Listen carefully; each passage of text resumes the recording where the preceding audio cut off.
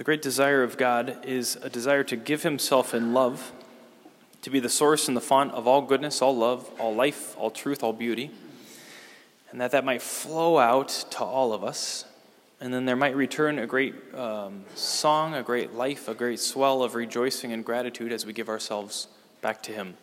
This is the cycle that is to exist in all of creation, this outpouring of God that we receive, and then we give ourselves back to him, this almost like a beating heart, like a circulatory system of love. In this movement and in this desire of God, God raises up certain elements, people, and positions to join him in the work of giving himself, revealing himself, guiding his people. And their job, their role, is to receive from God and then pass that on. In some ways, that's the cycle of all of life, is to receive everything from God and then pass it on, to give it away as a gift.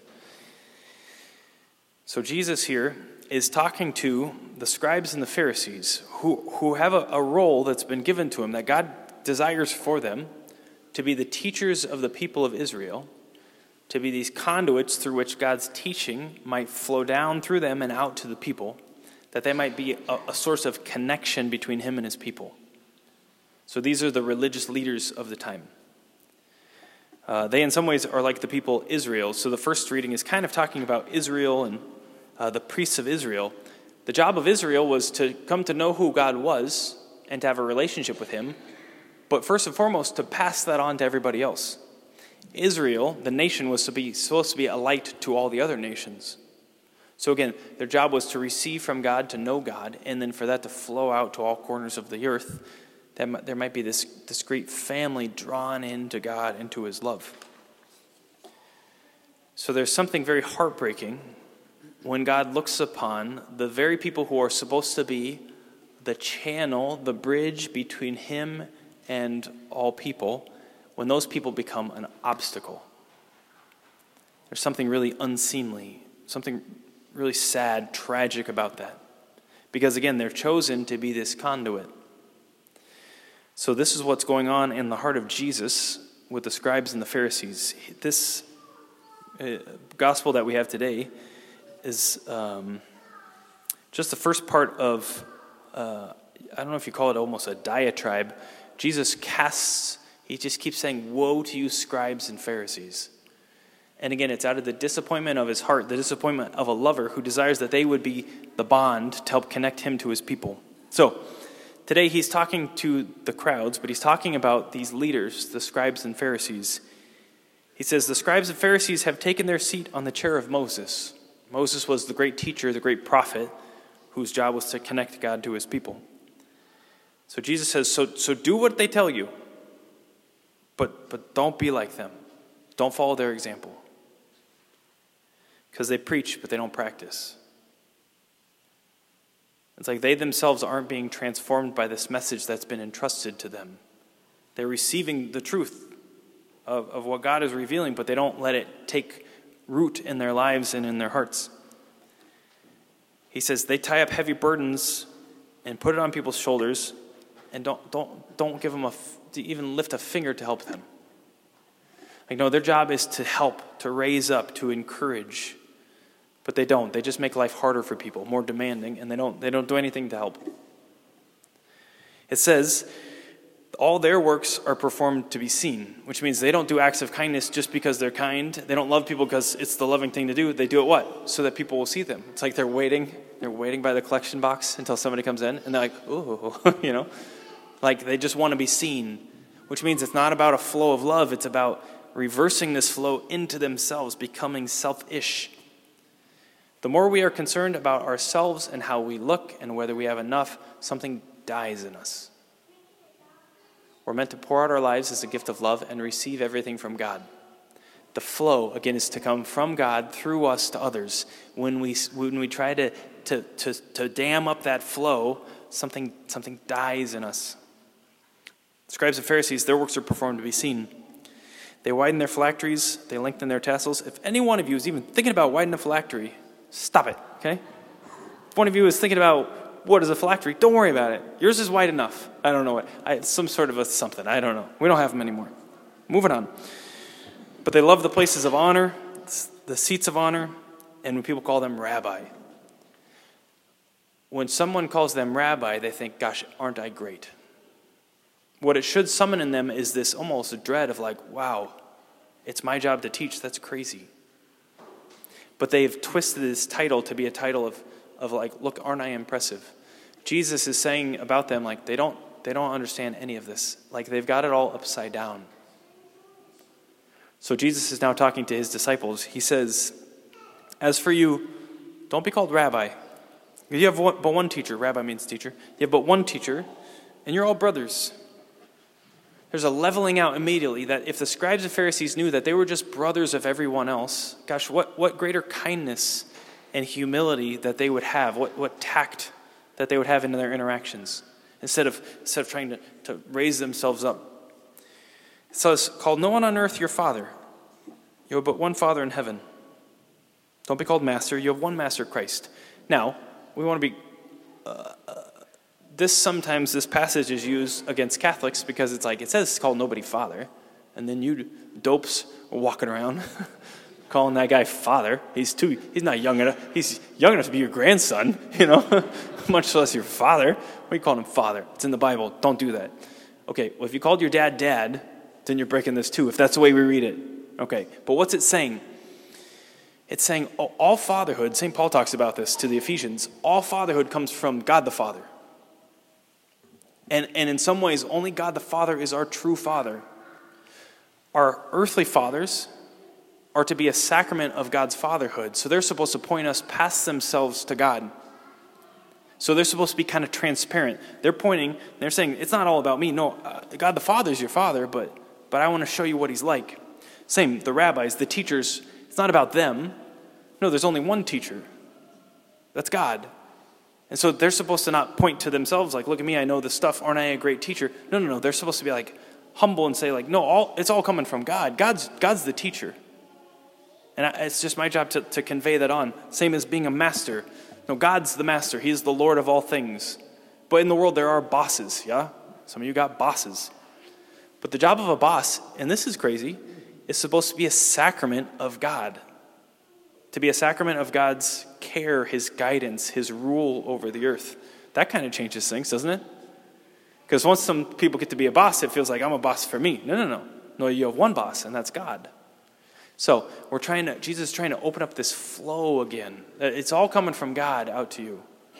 But when we try to make it stop with us, then things just fall apart. He says, the greatest among you must be your servant.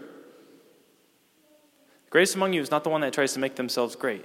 No, that's not actual greatness. No, to be truly great, and this is real. This isn't just church stuff. To be actually great, the greatest thing you can possibly be is a servant. Because in doing so, who do you become like? Well, you become like God, who came not to be served, but to serve. The scribes and Pharisees, on some level, they want to be good. And they want to be like God. But they think of God as domineering and controlling and taking all the glory for himself out of selfishness. What they don't know is God is totally selfless. He's totally outward. He wants to pour himself out to give himself. So Jesus, again, is lamenting the scribes of the Pharisees. I have to apologize. This reading, in some ways, like, this is a scary one to read as a priest. Because I lose track of this fact, or sometimes I don't even want to accept it, that I'm here to serve you. That's my job. A lot of you show a lot of respect towards me, and that's nice. I do appreciate that. But there's a way in which it's both important that you and that I remember, like, I am your servant here. Like, I don't run the parish. God runs the parish. I'm here to serve. Literally, to be a servant to you. I apologize for ways in which I have not done that. For ways in which I have sought honor or tried to impress you or get you to think highly of me. In ways that I've been like these Pharisees and scribes, in which I haven't seen you well and seen that, you have immense dignity and you don't exist for me. You're not mine. No, I'm yours. I'm to be your servant. I apologize. because I have failed you, and I'm sorry. I apologize for all of us priests who have failed you in that way. We are not to be above you. No, we are to be below you, to help you, to raise you up, to encourage you, to literally to serve you. So we see Jesus' sadness with the scribes and Pharisees, and there's a conviction of that sadness kind of in me, and again, I'm sorry. But the second reading, we see what saints look like. This is St. Paul. And he's talking about when he came as an apostle. I mean, not just a priest, this is an apostle to bring the gospel. And he says, brothers and sisters, we were gentle among you, as a nursing mother cares for her children. This is Paul, the great apostle, chosen by God to preach his gospel. If anybody could have thought they were hot stuff, it would have been Paul. And Paul says what? Gosh, I was just so gentle with you, like a nursing mother to her child. And I was filled with just affection for you. I was filled with so much love that I was determined not just to share with you the gospel, but I just wanted to give you myself, to give you all of me, to give you my entire self. He toiled night and day, working night and day to raise money so that he wouldn't burden them. He didn't want to take anything from them. He just wanted to totally give himself to them. Gosh, isn't that beautiful? There's a way in which everybody in our lives is called to something of the same. Parents aren't called to control and run the family. No, that you're called to serve your kids. Especially when you're little, that's very clear, yeah? You're doing all the cleanup, doing all the food prep, nobody's saying thank you, right? And that's good. And we need that. Each of us have what's called a vocation. Our vocation is the particular pattern or structure that God is calling us to, but he's calling us all to the same thing, and that is to give ourselves away in love, to become a servant to others. Obviously, a priest is called to lay his life down in service of you, of the people. So it's not about me. No, it's about God. But my job is literally to sacrifice my life to in some ways become a bridge between you and God. That's the goal. There's religious who live their whole life just in prayer, tucked away with God. A lot of them serve out in the world. They serve looking for Jesus in the poor and in the destitute and those who need care. But again, their lives are spent. They're given. Married people are called to give themselves away. Any of these vocations, once we turn it towards ourselves, things fall apart. It's like the inside rots out. If I live priesthood for me, I'm a bad priest. If you live marriage for yourself and not for the other, things do fall apart. The other person can feel that. And the flow of love seizes up. It gets stale. You ever smelled stale water? You ride by and you're just like, okay, there's been water sitting here for a long time, right? It's like water's meant to flow. It's meant to go, to soak in, to spread, to give life. If it just sits there, there's few things funkier than funky water that's just been sitting there, right? No, it's meant to be spent. We also believe, the church teaches this, that the vocation of marriage is not just for the couple or just for the family, it's literally for the rest of us. You're to be a sacrament, not just for yourselves of God's love, but a sacrament to all of us. It's a public vocation. The way that you live your marriage is important for everybody here and everyone you know. It's to be a manifestation of what God's love is like. That doesn't have to be scary because God wants to fill it with his love and his presence. But there's a noble calling there. Your marriage is to bless all of us. Every vocation, and everybody has one, is a manifestation of the self-giving love of God, who came not to be served, but to serve and to lay down his life. And in Jesus, that very thing that we're afraid of giving our lives away, we think that it's going to end like this. It's just going to end in death, and there'll be nothing left. No, to actually give yourselves away in love, in self-sacrifice, leads to unfathomable life. It leads to the resurrection. It leads to the infinite life and joy of God. So Jesus wants to draw each of us close and assure us like, hey, we're going to do this together.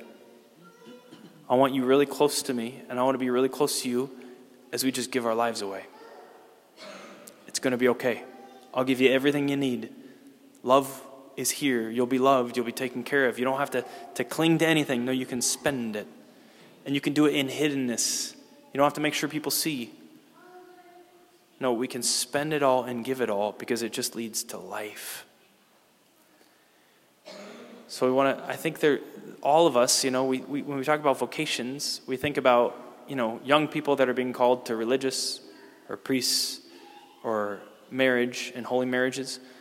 But there's a way in which God desires, I believe, to renew all of us in our vocations, yeah? Like, who doesn't feel like they need to be renewed in their marriage?